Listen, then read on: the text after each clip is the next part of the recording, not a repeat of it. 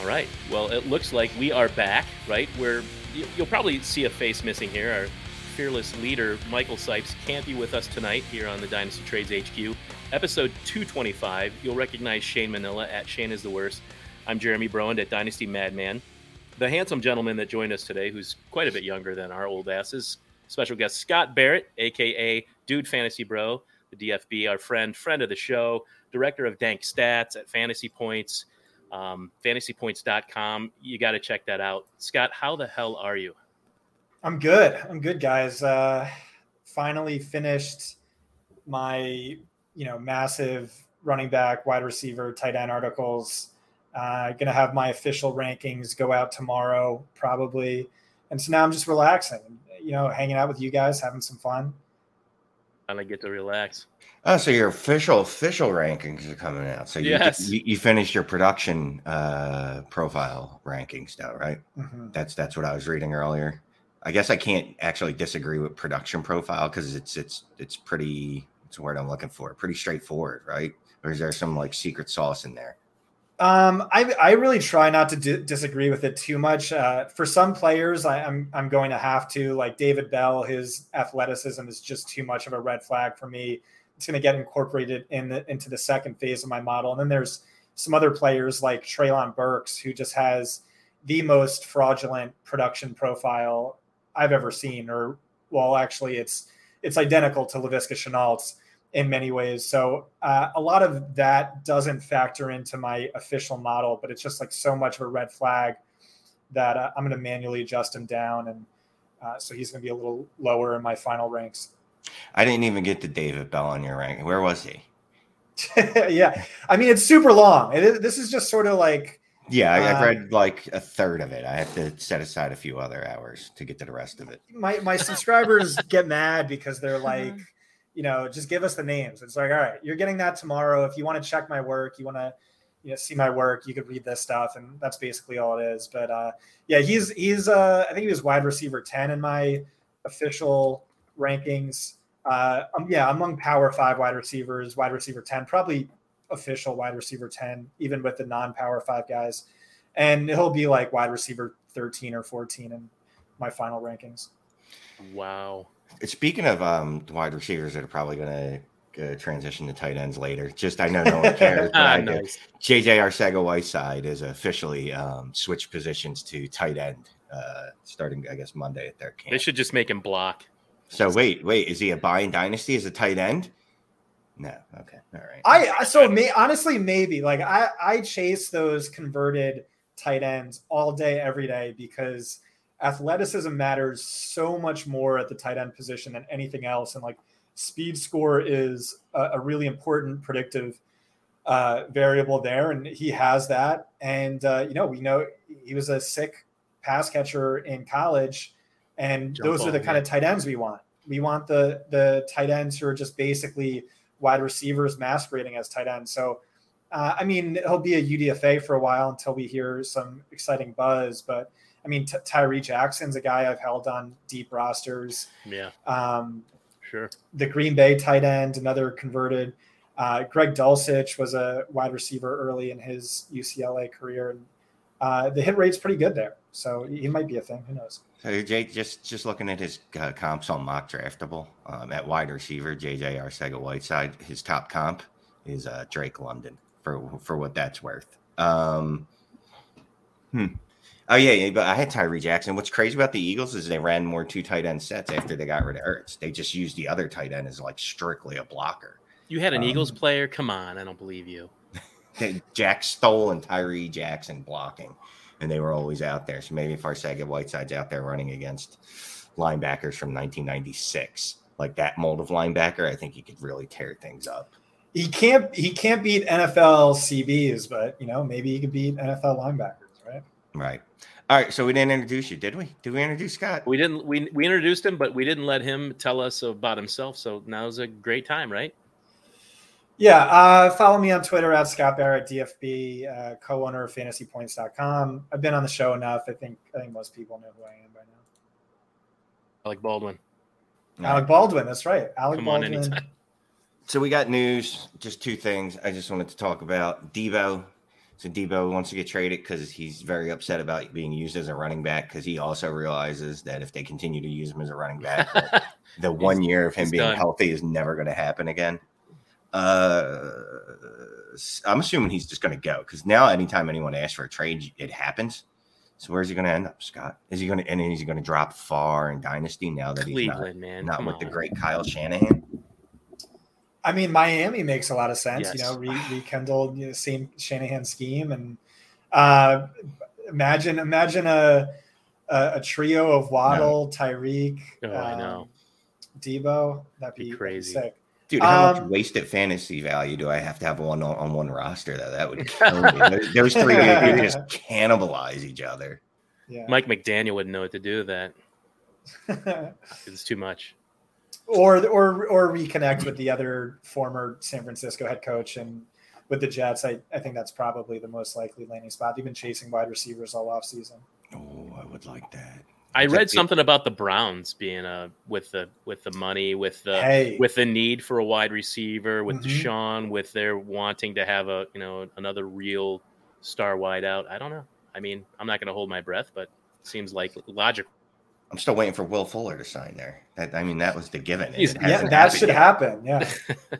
I don't understand. Maybe. They're just going to do that closer to camp, like for cap reasons. Camp body. More like they know they're going to sign him, but they have to wait until the next fiscal year just to fit him under the budget. I don't know. Look, we know Will's going to make it through, like, say, week 2 or 3. So he's more than a camp body. We're going to keep him around a little bit, but then ultimately IR, and so we'll need someone else. I'm kidding. It would be cool if he reignited that with Watson, but I don't think they'll do it. All right, so Scott, let's talk about your number one wide receiver based on production. I'm not saying that's what right. he's ranked. Thank you. I appreciate that. Yes. Clarifying. So, who is it now? Drake London. I'm surprised. I didn't expect that when I first looked at your article.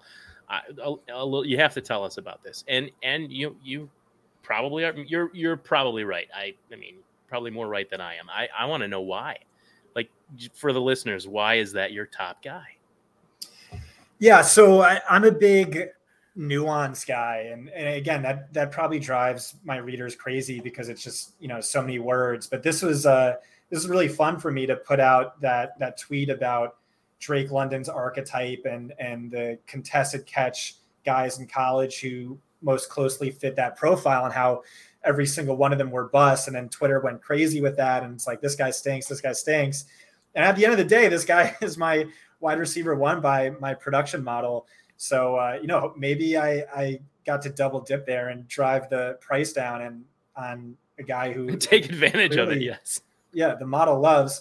I mean, his productions are just absolute. His production was absolutely insane. By competition score, middling to poor quarterback play, but brutally tough, highest end NFL caliber target competition, was a beast as an 18.1-year-old true freshman. That's extremely young for a freshman. Really came on late in the second half, outproduced, or was basically neck and neck with Amon-Ra St. Brown. Michael Pittman, 4 years older, of course, was the wide receiver 1. He was still on the basketball team. Like, he rejoined the basketball team after that season. Yeah. And he played a few games before he got sick. The next year, he smashed Amon-Ra St. Brown, who, by the way, last year as a rookie, his final 6 weeks, only Cooper Kupp scored more fantasy points. And then he was a true wide receiver 1 in 2021. Season shortly derailed by injury, but prior to that, I mean, the second most receptions per game, the 10th most yards per game of any Power 5 wide receiver since at least 2002. If age adjusted, it's the third best wide receiver season since at least 2000. He had everything. He was just an absolute monster. Elite breakout age, elite market share metrics, obscene levels of raw production, hyper efficiency on a per route or per target basis. And shockingly, for his size, like one of the most elusive wide receivers after the catch to come out since 2015. Yeah. He ranks 5th best in career missed tackles forced per touch. Deebo Samuel, DJ Moore, AJ Brown, Rondale Moore, Laviska Shenault. They're all in the top 12, but ranking below him. So, I mean, I really like him. The red flag, and it's a big red flag, is that tweet I put out, which was if you rank the top wide receiver seasons by percentage of catches coming on contested catches, and then you have to throw out screens, which are just manufactured production. And he had a lot of those. It goes 1, N'Keal Harry, 2, J.J. Arcega-Whiteside, 3, Jalen Reagor, 4, Drake London, 5, Denzel Mims. So it's just like a list of the top busts. And like, that's the narrative against them. This class is really difficult, really tricky. It profiles to me as like, I don't know that it's a bad class, but I think you just take like the top 7 guys and you're going to have 2 to 3 Pro Bowlers and then 4 busts, like true legitimate busts. And like, we have no idea who that's going to be pre-hindsight. And it certainly could be Drake London. I've talked to film experts, Mike Renner, he's easy wide receiver 1 in the class. Talked to another one, Jameson Williams, wide receiver 1 for NFL, but Drake London, wide receiver 1 for fantasy. And then you talk to some others and he's getting, this is Hakeem Butler. This is J.J. Arcega-Whiteside. This is an absolute bust in the NFL. He can't beat NFL cornerbacks. He can't get separation. He's another future tight end convert. I've had someone say that to me. So, I mean, that's scary. The problem is like every wide receiver has a super damning red flag about in line with this one. Yeah, that tweet you sent out definitely raised some eyebrows. There's no doubt you affected the market with that, with all those busts, Drake London sandwiched in there. So you know what I was wondering? So I was reading Wes's profile of him, right? And he noted a lot of the same things, obviously from a tape perspective, talking about, the issue isn't like his speed. It's not that he can't separate, even though he doesn't. But he did note that he has like tells in his route that kind of tipped the cornerback off. And I'm just wondering if that has anything to do with his lack of separation, because if there's it feels like there's no other reason for it. Like, I really don't know what it would be. I think he runs all the time. I think that's really interesting. But at the same time, I mean, like his numbers were so off the charts. Like clearly that tell didn't really influence things. I will say I watched him on tape, and I watched a lot of these guys on tape, and I'll be the first to tell you I'm not a tape guy. But I did watch him with like one of the best film experts in the game. And I went from Treylon Burks to Drake London. And it was like watching Geely 2 and Godfather 2 back to back. And so my guy, Brett Whitefield, I think former PFF star, one of the sharpest film experts in the game. He said, I went back and I watched every single target. I counted only 9 contested catches for Drake London. And I was showing 31% of all non-screens. So way more than that. And he was just saying, basically, I think the numbers are bad. I think that it's just bad numbers. And like when I watch his film with Brett, you can see how a lot of this is eye of the beholder stuff where like, 2 people can watch Treylon Burks and say he's AJ Brown or he's Laviska Shenault. And it's the same thing with London. He doesn't get separation like a Jameson Williams gets separation. Like he's always going to have a cornerback within touching distance of him, but he does get separation and he's really good at it. I think, again, I'm not a tape guy, but he positions his body, with in the air to make the catch such that he has 5 yards in front of him or 5 yards to the sideline with no one coming, and like only he can make that catch. Nobody close. And yeah, I think he's like sneaky quick after the catch. And I think he's an underrated separator. So I mean the numbers tell me no, but I don't know. It's just a tricky eval. That was the other thing I thought. Well, you mentioned it, but it's a red flag. I don't know. A lot of people have been talking about it a lot this offseason is manufactured touches. And why that's a bad thing. It's huge. It's a really big thing. For him, I will say it's not as big of a red flag with Treylon Burks because in some cases it's kind of like impressive. You look at the top contested catch busts, and we went over a bunch of them. And there's way more than that. None of those guys were getting wide receiver screens, which he has like underrated athleticism for this archetype of course, he didn't do himself any favors by opting out of every event at his pro day. So people saying he's too slow, he can't separate, like that didn't help him. And so like I'm really stuck. Like athleticism is a big factor in my model. So do I treat him like I treated Tyler Johnson, my production model loved, but he opted out of every event at the combine? And like, I was like, okay, huge red flag. Yeah. NFL says this guy's not athletic, so I'm going to manually adjust him all the way down. Do I do the same thing with Drake London? Or is it like, hey, this guy is like a unanimous top 15 pick. He had nothing to gain, everything to lose. And it's just like one of those judgment calls. But like the NFL, like you can tell I'm having a hard time with this class. Like I can break it down, strengths and weaknesses, but like just coming away with that final ranking is difficult. I think the NFL is having the exact same problem. The Tyler Johnson one was the one, but the Tyler Johnson one was easy because we found out the NFL hated him. So it's like, all right, well, I don't need to like him. There's literally no reason for me to like him. But yeah, I loved him, and they hated Drake him. London's going to go top 15, so you're really going to need to just stake out a side. What was N'Keal Harry? He was like 29 overall. Laquan Treadwell was, I forget where 26, he was. maybe 26. Yeah, London is getting the love where Tyler Johnson didn't. So you have to adjust for that, of course. I don't know, man. Yeah. I'm so burned, and especially as being an Eagles fan, by wide receivers that can't get open, that I don't know if I'm going to touch him anywhere. He was on the clock in one draft I was on, and I was just like, I have to draft him, don't I? And I just didn't.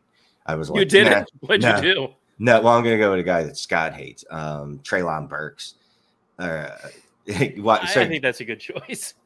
So why don't you like Treylon Burks, or why either one? Production.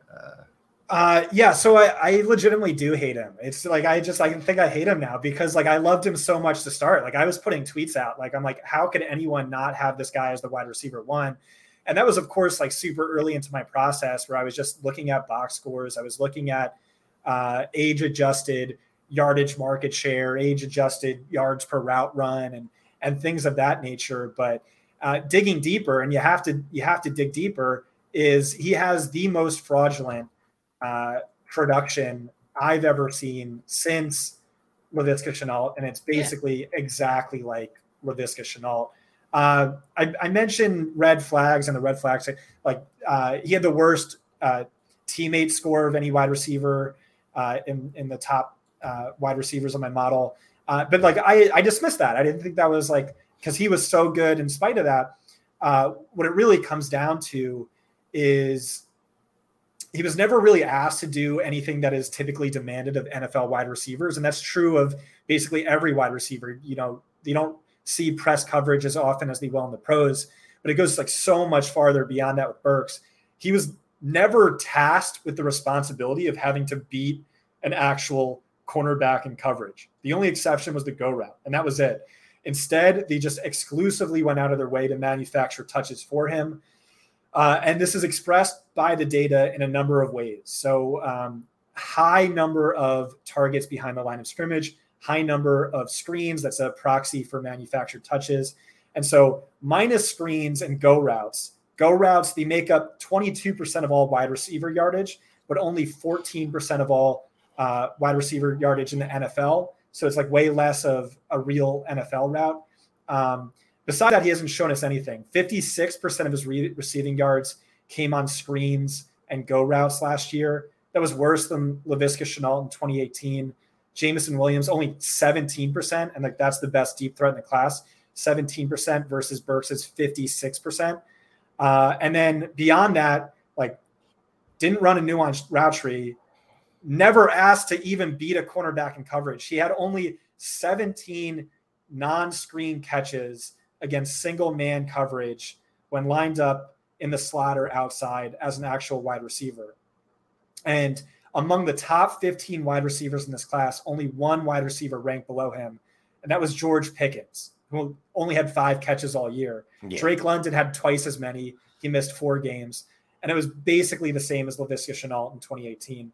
And then the only like final point I'll make is 32% of his total yards after the catch came on just 3 plays. So without that, he falls from best in the class, tied with Jameson, to 11th, tied with John Mechie. And when I watched the tape, what really impressed me was the soaring 20, the flying 20 time everyone talks about, where, hey, if you let this guy running a straight line for 5 steps, like he's going to go all the way to the house and it's like really sick. And yeah, but that's kind of like all I saw. And I saw people talk about, well, he's like a freak athlete and he has amazing body control. I did not see that. I saw him like stumble and fall to the ground on screens on a number of occasions. And like the combine wasn't elite. It was supposed to be elite and it wasn't. And so it's just like a massive projection, a massive risk. And I'm going to have this guy like wide receiver 6, I'm sure, but not terribly low. But like you said, I mean, a ton of production, but so manufactured where he didn't have to do a lot on his own. I mean, the thing I'll say for him is like he had the smallest sample against press, the smallest sample lined up out wide, the smallest sample, blah, blah, blah. And he was first in every instance. So it's like, hey, just because he didn't do these things doesn't mean he can't do it. But I mean, it does mean he's going to be probably slow to start, unproductive as a rookie, massively landing spot dependent, very risky. He was another one, just like really struggled with. And I think NFL teams are struggling the same way.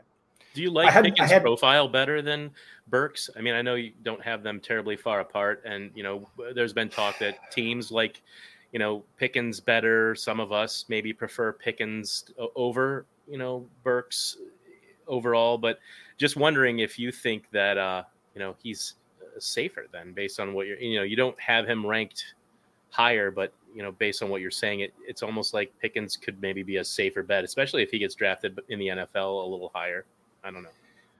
Yeah. So this doesn't factor into my analysis at this point, but just talking about film guys, like Greg Cosell said, he thought Alec Pierce and George Pickens were significantly better prospects than Drake London. He is George Pickens as the wide receiver 1. I had Jim Nagy, director of the Senior Bowl, on my podcast. He said, thought Laviska Shenault was significantly better than Treylon Burks, did not see him anywhere near the wide receiver 1 conversation.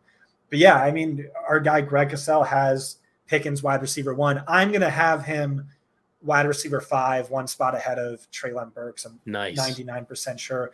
But I didn't love his profile either. 67% of his career targets came on just 2 routes. He had like no target competition at Georgia, despite that pedigree. He ranks worst in the class in career yards after the catch per reception. That's something that's important to me. But yeah, he smashed the age-adjusted stuff. But that's really the only place he excelled, right? It was like he broke out early and did stuff early, but then he sucked in his second year, and then he tore his ACL in his third, and everyone's excusing him like, oh, well, he was injured. Like, no, he was injured in his third year, bro. His second year, he blew. Yeah, no, I thought his sophomore season was pretty good. Slight uptick in yards per game. He came through when it mattered. Like he crushed it in both the bowl games. And then last season, you just have to completely write that off due to the ACL. But no, I mean, this is my wide receiver 5. I like him. I'll admit, I can't wait to see him in press coverage based on some of the plays he made against college cornerbacks. I'm looking forward to seeing some of it. I don't think he's going to have a problem. Do you see Thor's tweet thread? That was awesome. I love that physicality. I was about to say, if there's one wide receiver that I think is going to fight a cornerback in this draft, it's George Pickens. It's definitely Pickens. I like Pickens too. I have no idea where I like him now. I'm waiting a bunch of these guys. I'm just waiting for the NFL to tell me where I like these guys. One big tier. Just wait till they fall to you at the 108 and 110. So your 2's interesting, and your 2 somebody that's been rising according to NFL draft chatter too. Might go to 10 at the Jets is the last I heard. Jameson Williams. Yeah. So what bothers me about Jameson Williams is the narrative on him is just wrong. Like it's just wrong. Like people say, oh, he was buried on the depth chart in 2020. And it's just not true. He was legitimately bad, or he was at least legitimately unproductive. He had 573 fewer receiving yards than Chris Olave and only 40 fewer routes. So 21% of his yards on 75% of his routes. He ranked bottom 12 in yards per route run. So if you have Jameson Williams above Chris Olave, which I do, you need to have an answer for that. if he's better than Olave, why was Olave literally running circles around him? And I'm just not seeing that question answered, and I'm not seeing that question asked, and that annoys me. If your answer is just, well, his 2021 was so obscenely incredible that you can just say like whatever, I don't think that's like super compelling, but like luckily for him, like his 2021 was absolutely freaking awesome. I brought this up and I talked about it in my article. I also talked about his BMI, which is a massive red flag. Like we spent all offseason nitpicking Devonta Smith. Right. And this guy has a lower BMI than Devonta skinny. Smith. And no one's talking about it. Because Devonta Smith, he was the trailblazer. We don't care about BMI anymore. We don't care anymore at all, right? We just wanted one dude to hit, and we could go, see, it never mattered. Hey, Devonta did it. Now. Yeah. Right, but I mean, like, Devonta also ran circles around Jameson Williams. Yes. His 37% more yards per game. But yeah, so all I'll say is I'm not a tape guy, again, but I went back and I watched the tape, and I have a lot of PFF buddies who are super low on Justin Fields. And I watched the Fields tape with those guys, and they were like, yeah, like, I don't think he can read defenses. I don't think he can get through his progressions. Like, watch this play. There's a wide open wide receiver 40 yards downfield, but not a corner back in sight. And instead he throws throws to Garrett Wilson in double coverage, or he breaks off into a scramble. And I watched this, but by the way, the guy who was wide open, who he never saw, was Jameson Williams. I watched this tape with them last year, and I was like, yeah, but like I still like Justin Fields, because like, okay, he threw into double coverage, he missed that wide open guy, he broke off it for a scramble, it like resulted in a touchdown anyway. This guy's a freak. But yeah, so I went back and I rewatched his 2020 tape, and he was wide open on like every single play. There was only like a handful of plays where he wasn't open. And by the way, he got double coverage. The guy with like 9 receptions all year was occasionally double teamed. Like, it was just crazy. So I came away like even more confident in Jameson Williams, and definitely thinking a little bit less of Justin Fields. Yeah, you and Matt Nagy get along well. Yes. I remember the draft. Yeah, not as high on him as we are here at the HQ. Still holding out hope for Mr. Fields up there in Chicago. I'm already in fear that he's bust. He's gonna bust. Man, you got to stop living Trevor in fear. Lawrence. Dude, it takes all this is one big Trey Lance. They're all gonna bust. No, Trey Lance didn't play much, so I'm saying they're all future foreshadowing. They're all gonna bust. They're not. No, Trey Lance didn't get on the field and suck ass.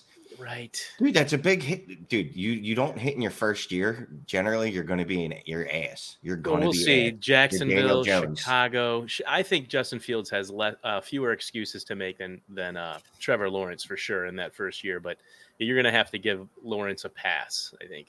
I don't know. At least a mess. But I had PFF buddies who like grind the tape telling me last year that Mac Jones is going to be so much better than Trevor Lawrence in the NFL.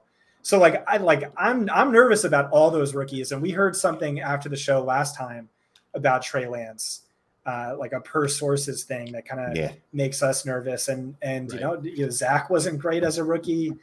I don't know. That class could go down in history as, you know, one of the most disappointing.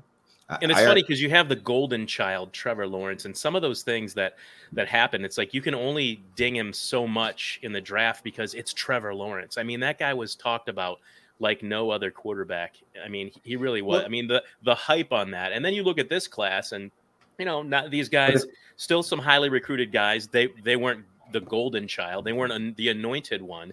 And the knocks on them are, you know, are fair things that could have been said about Trevor Lawrence. And I was never as high on him. I know Shane had him in like every draft practically. People really thought he was going to be, you know, the next great quarterback. Because he was supposed to be. He was right, supposed to be. Because that was like the fact that he wasn't even average last year. He was legitimately bad. He was bad. And he really was. You can look at all the excuses you want to give him, but again, good players perform even to like a average level in a bad situation, and he didn't do that. Like you could only blame so much on Urban Meyer, right? But that's what my film guys were telling me. They were saying super overrated. He was great and shocked the world as a freshman, and then he just never improved. So like the hype never matched the talent, and now I'm getting nervous. Yeah, it's still too early to write anyone off. And if this class ends up being just marginally better, like more guys hit than last class, just goes to show you, because there was a lot of hype on those quarterbacks last year compared to this year. Now everybody's kind of, meh, I like this guy. No, Ritter's the best guy. No, it's Corral. No, it's, there's really no one that can tell you. So, Malik Willis has the highest ceiling, so we'll take him. It's just interesting because this year it's like, just put all those guys in one tier, take your pick.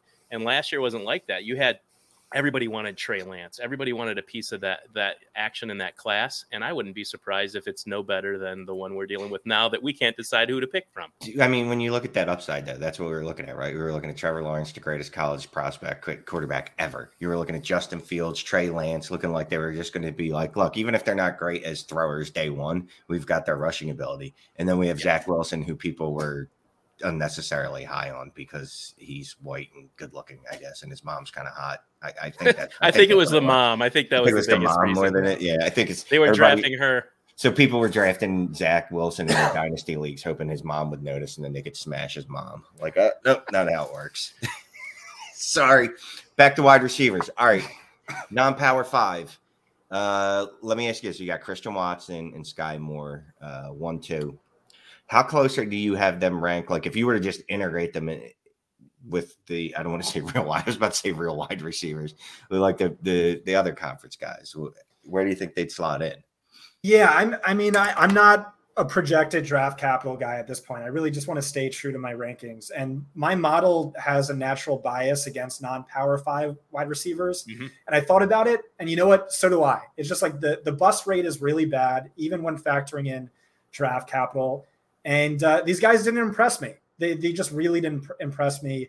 I wanted to like Sky Moore because every film guy I talked to really liked Sky Moore. I didn't like him. I didn't like the production profile. I didn't like the tape as much as I thought I should. The stats weren't as good. This guy gets Golden Tate comps. Like, Golden Tate's one of my favorite wide receivers of all time. Same. Like, I get that he's not that great and he wasn't that great but like, I just loved him, like the missed tackles. And I just like do not see that with Sky Moore. The one thing I'll say about Christian, they're both hyper elite freak athletes, but like Christian Watson's one of the greatest athletes of all time. And he has massive red flags, and he's not an FBS wide receiver. Like Sky Moore at least was FBS, non-power 5. Sure. But I mean, like, his tape is fun. Like, against some like really inferior competition, he was gliding around like Randy Moss, like, I'm not comping him to Randy Moss, but like just doing some things that looked so incredible and so sexy that you just like don't really see. But I mean, I could dig into either of these guys, or we can talk about someone else. Yeah, any of those guys. No, it sounds like he hates them. So he said that was the out. No, I mean, he drafted Sky Moore, I think. This is wide receiver 1 and wide receiver 2 of the non-power 5s, and like I flipped them twice, like an hour before my publish of this article, because this was the only section of the article where I did factor in athleticism. But I will say about Sky Moore is, so he didn't have the after the catch efficiency metrics to warrant a Golden Tate comp, and he didn't have a diversified route tree. He flopped against the better competition he faced. He also like smashed by some other really important metrics. But what I kept coming back to is you stack him up against Dwayne Eskridge. So you look at Sky Moore's best season and you stack it up against Eskridge's best season, and it pales in comparison. Okay, warranted. Eskridge is 3 years older, but at the same time, I mean, Eskridge played cornerback the year before, right? And then you stack it up, his breakout 19-year-old freshman season, stack that up against the year before Jaden Reed's age 18 freshman season, He was playing with John Wasink at quarterback. I don't know who that is. Yeah, I don't either. Caleb Ellaby is the consensus QB8 in this class. Jaden Reed was competing for targets with Dwayne Eskridge. Sky Moore, his first season, Eskridge was playing cornerback, and his numbers were significantly better at a younger age. And it's like, there's different schemes and there's different factors that go into this, but it just looked like a little red flag for me. I mean, I like him. I'm going to have him high. It's just the fantasy guys are madly in love with Sky Moore. Yeah. TJ Calkins was crying in every league together where I wouldn't let him draft him. So I just have a bias against him. But I saw you did get him in the one, I believe, in DFB, didn't you? Yeah. I don't want to go on too long about him. Just that I know somebody that's pretty well respected that likes Sky Moore over Chris Olave, which I think is probably a little crazy, even if you take the best of one and the worst of the other. But let's talk about Chris Olave. Go ahead. I was going to say him and Mechie and Justin Ross because they're household names in this class. He's got Olave. He's got Olave high. He's got him higher than Wilson. I don't appreciate that. He's Olave. 3, but he's not going to be above Garrett Wilson. Just Garrett Wilson kind of doesn't have any red flags. Chris Olave has a massive red flag. And his red flag is basically that he plays like a wussy. He just really. I heard you say that. Yeah, he does. Like he goes down too easy. Well, when you make that much, when you can create that much space, it really doesn't matter. I'm kidding. Look at Shane shaking his head. From his tape watching over the years, he's like, no, that doesn't fly.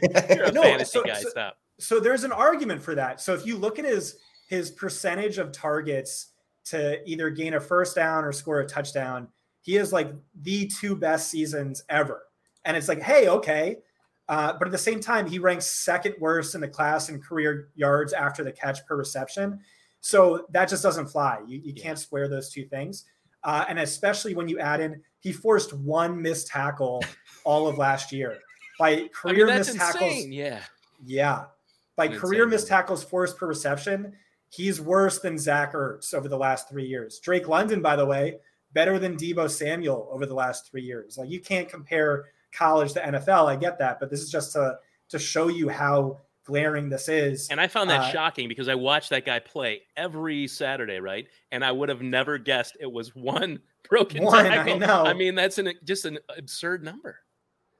David Bell, Wandale, Drake London, Mechie, Sky Moore, they all had over 20 by career yards after contact per reception. He ranks dead last as well. So it's just that's some of these stats get factored into my model, and so it's a testament to him.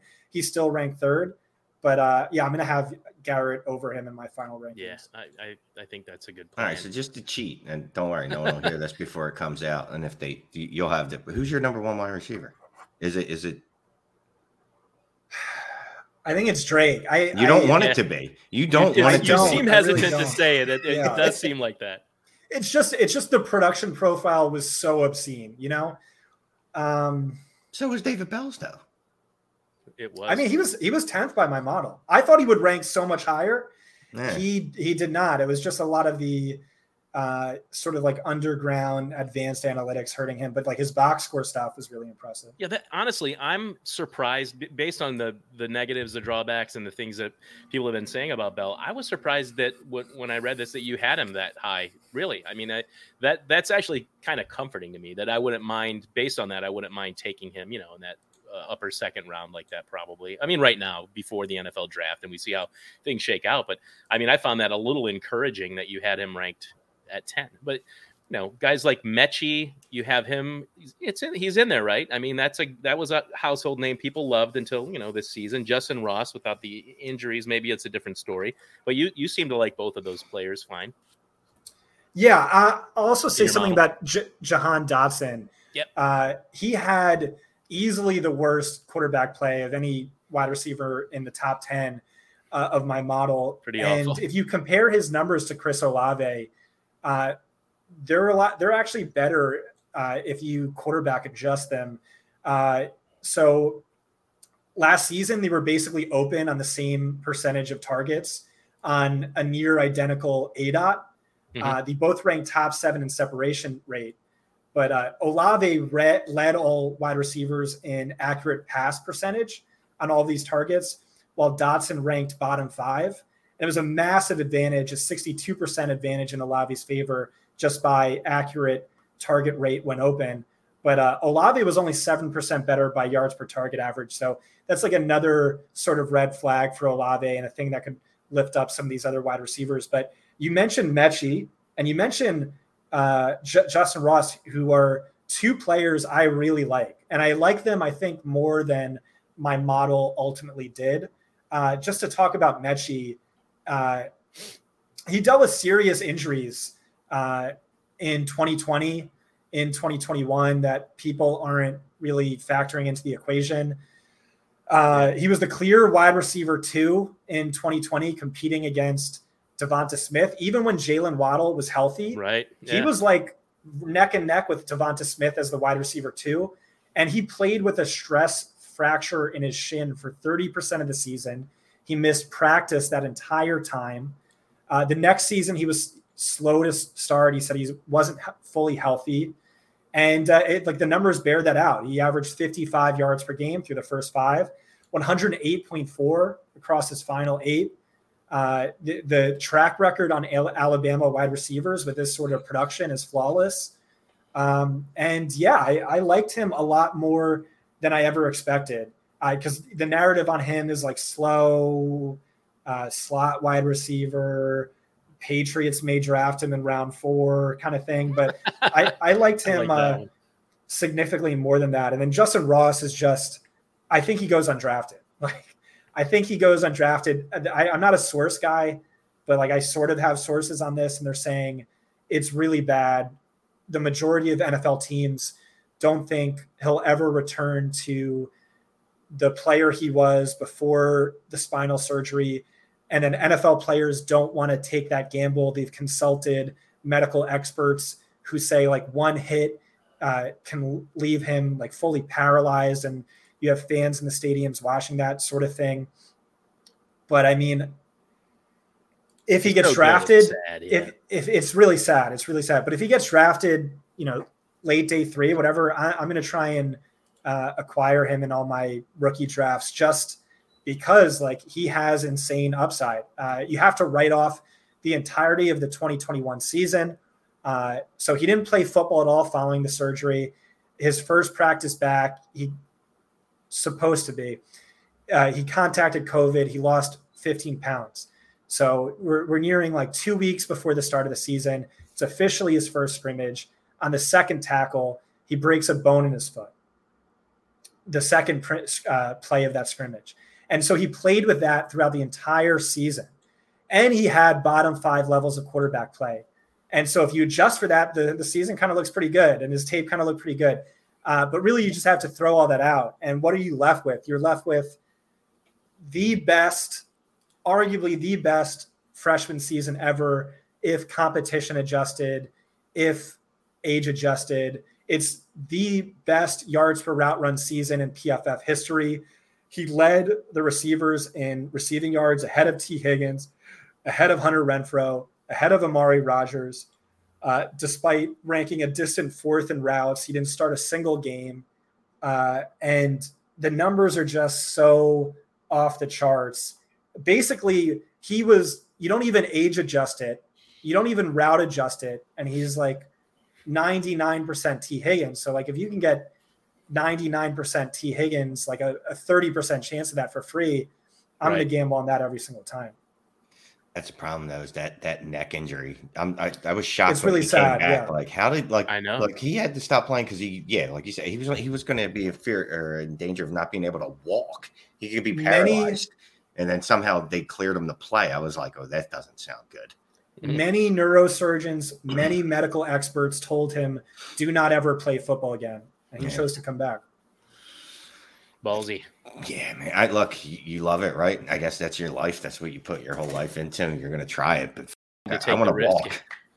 Yeah. All right, let's do some trades. Let's do it. Scott, you said you had a trade?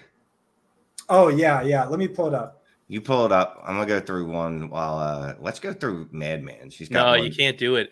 I just received word from this person that there's a competing offer from one Scott Barrett and TJ Calkins. Never mind. Oh, Never wow. mind. Never mind. So, Nope. you know, this has turned into table talk all of a sudden. Look, I got to be honest with you. You know, as soon as someone tells me there's a competing offer, I'm usually out. I'm like, you then go to them, and like I hope you make no trades. Actually, I'll maybe hear from you in 2 days. Maybe we should talk about it. That'll help Scott with his bid. And then I don't even know about it. This is TJ going rogue here. He has, yeah. I heard there's a competing offer, and so you know, go ahead. You can tell him. It doesn't matter. I'm not making this deal. So I just deleted it. Now, well, I'll just put it right here in the. Let me add it. All right, 211, 311, George Kittle. Yeah. For Christian Kirk, Jameis Winston, Pat Freiermuth, Dawson Knox, and Chase Claypool. A lot of stuff. Yeah, I mean that's a little confusing and complicated. Can you say it one more time? Sure. Exactly. So the important parts are the George Kittle, the 211 and the 311, and then 4. Christian Kirk, Jameis Winston, Pat Freiermuth, Dawson Knox, and Chase Claypool. Oh, wow. And can you guys tell me, is this a tight end premium? I think it's 0.5, right, Scott? Tight end premium. What league is only? this? Oh, this is Crystal Ball. 1.5. One that I just joined in the middle of the 1.5. I don't know who you're talking to, but I think this is a bluff. I don't think this is any of those are players TJ would try and acquire. No, it's Curtis Patrick is offering me the 211, the 311, and Kittle. The 211, which is right now, I picked, of course, Carson Strong at the 210. 211 is Curtis Patrick's pick. I was trying to get it. So he's telling me if I give him Christian Kirk, Jameis Winston, Pat Freiermuth, Dawson Knox, Chase Claypool, he'll give me Kittle, the 211 and 311. But I'm not trying to get any older necessarily. I just, I thought I'm probably just going to reject it, right? And then he said that that TJ's trying to get the pick too. And I was like, oh, well, this is great because Scott's on the podcast right now. How many do you start in this league? Because he's just offering you like 86 players. What is it, 11? It's converting to best ball, but it's 11 players. Right. So, yeah. Yeah. So that depth is huge for best ball. Christian Kirk is a guy I'm trying to acquire. I mean, like he's the 6th highest paid wide receiver in the NFL. The NFL values him, but he's like wide receiver 46 in Dynasty. And I'm hearing that they view him as a possession wide receiver, as like a 140 target guy, and that's why they paid him as such. So I could see him being like pretty valuable in PPR this year. But yeah, I mean, you're never going to win a trade with Curtis Patrick. It's just never been done. So yeah, I'm aware. Yeah, me and Jeremy were talking about that earlier. Like, even if I don't value Christian Kirk, I'm still going to take that shot to see, all right, well, maybe I'm wrong. And he's definitely worth more than the 211 in my eyes, which was the offer at one point. Like, dude, he was the 211 when he was in Arizona at the end of last year, when it just looked like they just didn't like him anymore. Now that, he's the richest, he reset the wide receiver market and shook up the NFL, because Christian Kirk is the reason that the NFL is completely different this year. Hold on to him and see what happens. Because if he comes out and he balls, you can trade him for a first, not a 2023 first, because those are off the table everywhere. Oh, I had a trade. Yes. Yeah. So we were talking about this last night. No, we were talking about it earlier. You guys weren't there with us last night, but we we met up with some of our buddies. Run DFF came in from Mississippi because he had just run the Boston Marathon, and our buddy Mercer was there. Me and Mercer were talking. We're in a couple leagues together. And T-Law came up, and I said, I'd like to move him. And he said, I'd like to have him. And I said, I probably will sell him to you fairly low right now. So I gave him T-Law. He gave me the 101 and the 301. The 2022 101 and the 301 for T-Law. Yeah. And this is in the Dynasty Trades HQ / Dynasty and Chill League. Like having that 101. What do you think, Scott? What was it? 101 and 301 for what's the T-Law. dude's name? T-Law. What's the dude's name? You've already forgotten. He was your favorite quarterback at one point, and now you forgot his name. Yeah, I mean, I think that's solid. It's probably a win for you by startup ADP. I'll just say Trevor's not really someone I'm trying to acquire. I get the upside argument for sure, but that season was super scary for a guy a lot of my film heads were never that high on. Yeah, that's how I'm feeling. I'm more and more scared. Good trade. Start 12. I'm actually hoping I can trade the 101, like for someone that wants to just get Breece Hall, but I don't think anyone is going to. Everyone hates this class so much. Like no one's moving up. Like just no one. And nobody knows yet either. It's funny. It's fun. Well, what else you got? Just but to that point, when you read Scott's article, like it was the funniest thing ever because he's like every one of these wide receivers has like a fatal red flag. Like it's true because it's like every one of them you could point out at least one thing and go, he's got no shot to hit. So yeah, we're gonna have no idea. I guarantee you, like Scott said, like 3 or 4 of these guys are gonna hit. No idea which ones it's gonna be. I'm just trying to. This class reminds me a lot of 2016, where you had a clear RB1 bell cow in Zeke. That's Breece Hall. A really exciting RB2 is an elite runner, but didn't catch passes, and Derrick Henry. And then like no one after that was valuable, like maybe Jordan Howard in the 6th round. But outside of that, it was a bunch of non-starters. The quarterbacks were all bad. Good point. Paxton Lynch was QB3. Christian Hackenberg was QB4, overdrafted. So and then the wide receivers were Corey Coleman, wide receiver 1. Will Fuller, wide receiver 2. That's Jameson Williams. Wide receiver 3 is Josh Doxson. Wide receiver 4 is Treadwell. That's Drake London in a worst-case scenario. Michael Thomas was wide receiver 6. Tyreek Hill was the gem of the draft. And it's like I could see it being like that, where whoever's wide receiver 1, Chris Olave, busts out for the red flags we talked about. He's Corey Coleman. And then, Michael Thomas could be the George Pickens, right? So yeah, exactly. I think it's just going to be your top 6 wide receivers, 2 hit in a massive way, 4 bust in a massive way, and like you just don't know pre-hindsight who that's going to be because they're all high risk, high reward, boom bust types in my eyes from an analytic perspective. What's funny about this class too is we keep saying like to make ourselves feel better. Well, like all these wide receivers are going to go in the 1st round, but yeah, you just mentioned that 2016 class, and there was a bunch of first rounders, and they were all trash cans. Yeah. It wasn't until the late first, so the 2nd round really it mattered that draft. All right, I got another the bathroom real quick. Yeah, absolutely, my man. Thanks. Well, what's your trade, Shane? All right. Go ahead and say it. Yeah. You're not gonna like this. It's a premium tight end league. Let me just give you some reasoning behind it. I won the title last year, and I've kind of just been bored of making moves. You got a repeat? Whatever. I gave up George Kittle, and I got and this is a copy league. I got the 116 and the 123. So I think that's the 108 and the 112 and a half. Are you Except sure? You can't really do that. In a copy league, 112, 18 and 112 and a half. 116. 111 and a half. 112. 111 and a half. Yeah, whatever. 111. We're around. So 108 and 111 for Kittle. Yeah. And a 4th. Man, I don't know. What are you thinking you're going to get? What are your targets? Let's just say at 108, 111. What are you thinking you're going to get? A quarterback with one of those, or? I got no target. None. I did this trade with no follow-up. This was just because I was bored as hell. Is it hard to get picks though? Yeah, I imagine you do that sometimes. I don't know. I didn't have any picks in the 1st round of this draft. Like these are literally the only I sold out to win a title. Like I traded for Devontae Adams and some other stuff. I mean, how long is George Kittle going to hang on being this guy blocking every down and getting beat around? I mean, I love him, but at some point, so I don't know when that point is. But a couple of firsts. If it's tough to acquire them, you don't have any. The 4th is no big deal to me. I get burned out on dudes quickly, right? Like when I go all in on them, and then they just don't do what they're supposed to. Like George Kittle, you were supposed to be like Travis Kelce. What happened? You're not Travis Kelce yet. I'm just moving on. So I moved on. He blocks more. He's more like Gronk, where he blocks and peels on out. Yeah, but Gronk would still put up insane scoring numbers. I don't know. Kittle just feels like they get injured too. Now, if they trade Debo, maybe he'll see 140 targets, and I'll cry in my sleep. Did Scott hear your trade and your double copy? Yeah, what's the copy league? Yeah, you've never been in a copy league? I've never heard of it.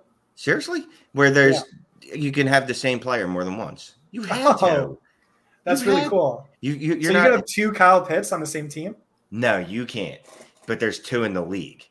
So it just more than one Kittle, more than one. Right. Why can't you have two of the same guy? That'd be awesome. I think I would love it. I always thought that too. I think it's more of a platform issue. Is that the platform just won't let you? Like, we need to start one where you can have as many copies of Kyle Pitts as you want. Well, dude, MFL just raised their prices again and gave you no new features for the umpteenth year in a row. If Sleeper can find out a way to just add, like, you can just have the same player on your same one roster, dude, I'd love that. Because, I'd be like, how many times can I draft, like, JT? I'll draft him twice. It's fine. If you had 2 Christian McCaffreys in 2019, it was impossible to lose. Right? You could start whoever you want. You just automatically win. Yeah. It's like that crazy. Yeah, they need to set that up. I love it. I'll tweet at Sleeper. Another thing great about Sleeper is you tweet at them, they actually respond to you. MFL is like, oh, we'll get back to you. We're going to send a telegram. Okay, thanks, guys. The cool thing about being in a league like that is, and I'm in one, well, I don't really enjoy it that much because it's IDP too, but it's a quadruple copy. There's basically four conferences essentially, right? And so like you can trade for George Kittle. You can make offers if you want him to four different teams. You have 4 shots at getting whatever player you want instead of 1. And so it's a lot easier to make trades to acquire players you want. I'll say that. I mean, it's fun. And that's the thing. But I don't enjoy the league that I'm talking about that much. If you're one of those people that you're hunting a specific player, you're like, this dude's just unreasonable. Let me go to Betty, who's got him too. And I know she'll actually make a trade. Yeah. And then you can just DM the dude afterwards and be like, you dumb. Like, look at this trade I made. I would have made it with you, but you're too hard-headed. What was your trade, Scott? Yeah, let's hit that. Yeah, so TJ and I traded with Evan Silva in the Crystal Ball League that you just joined. We got the 204, and I let TJ make this pick. He took Christian Watson. I might have taken Trey McBride, I'm not sure, or Jahan Dotson was there. But TJ made that pick, 204. We gave up, remember, this is a best ball tight end premium league. We gave up the 407, Adam Troutman, KJ Osborne, Denzel Mims, Terrace Marshall, Marquez Callaway, and Diami Brown. And so, like, in a best ball league, that looks like one of the biggest L's of all time. But our team is so absurdly stacked. It is now. We would have dropped all of those players. So it was actually a win for us, like a rare super win-win.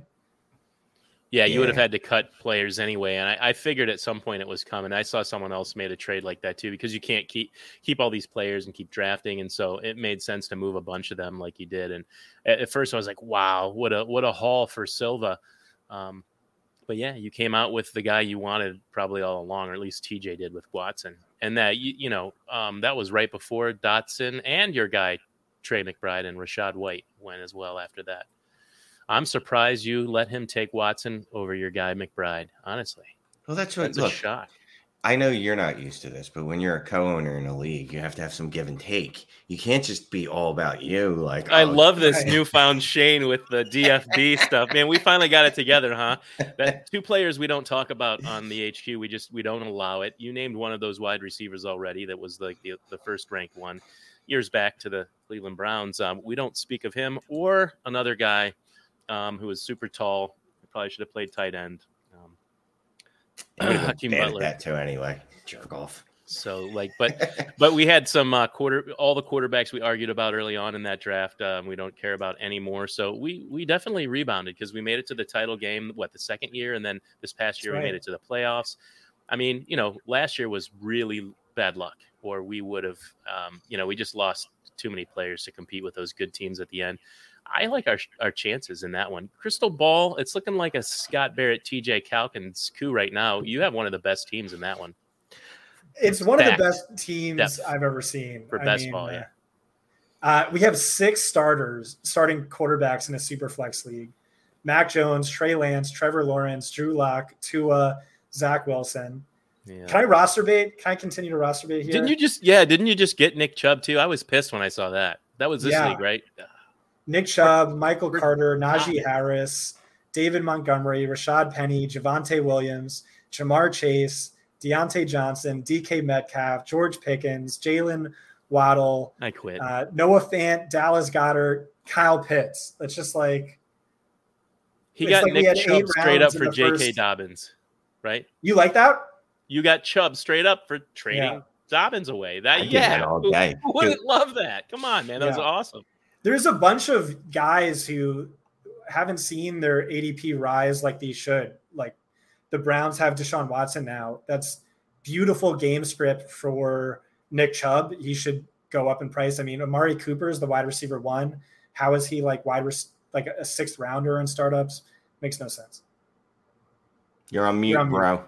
We talked about it on this show, and I think Shane actually might have changed his tune slightly, but just based on Amari Cooper's profile in the past, is he really going to do much better on the Browns? But just the fact that, I mean, value, and if you were going to trade him now that he is, the number 1 receiver, and I think there will be an uptick. But yeah, it's crazy how ADP doesn't reflect Nick Chubb. It never really has. He continues to be a bargain buy, and obviously in trades. I mean, Dobbins hasn't shown anything. Why would you?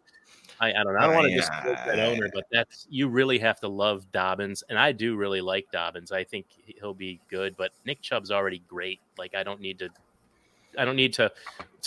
take a risk in that with that guy. Dude, that's all I'm saying. J.K. Dobbins, you're hoping he has a situation as good as Nick Chubb because he's never going to be a pass catcher. They're just gonna always have other guys that are going to do that. Yeah, great trade. What else do you guys want to hit? We've already been going for like an hour. I was about to wrap it up as the host. As the co-host. Go for it. All right. Well, I want to thank our guest, Scott Barrett, at Scott Barrett DFB. You can find him at Fantasy Points and on a date tomorrow. Good luck with that. Yes, definitely. Madman at Dynasty Madman. Shane is the worst. Read stuff. Oh, Scott's rankings are coming out. Oh, tomorrow. actually, go ahead. I don't have a date tomorrow. It's Saturday. So just in case she listens to this and thinks I have a date with someone else. No. It's Saturday. But we were supposed to hang out today, but we moved it. So. Did she listen to your podcast appearances? She said she did. Yeah. Oh wow. Oh, man. That's some homework. I know you're really excited about this one, and good luck. No, but Mike couldn't be here tonight. Sorry about that again. He sends his regards. Family obligation, so he wanted to hang out with Alec Baldwin and the rest of the show. But thanks for joining us, Scott. We love talking to you. Great job on the wide receivers, and everybody needs to check out at Fantasy Points, fantasypoints.com for great content. Continues to get better, continues to grow. Check them out. Anything you want to say about Fantasy Points before we get out of here? Check out the Greg Cosell draft guide. It's like $25, or with a regular subscription, you can read all of my work, all of Wes Huber's work. I think that as a draft guide is, up there with anything else. So really insanely detailed. And that's it. Yeah. Great site. We appreciate you coming on the show and hanging out with us, and we'll see everybody next week. Take care. My pleasure. Bye, Shane. Goodbye, Shane.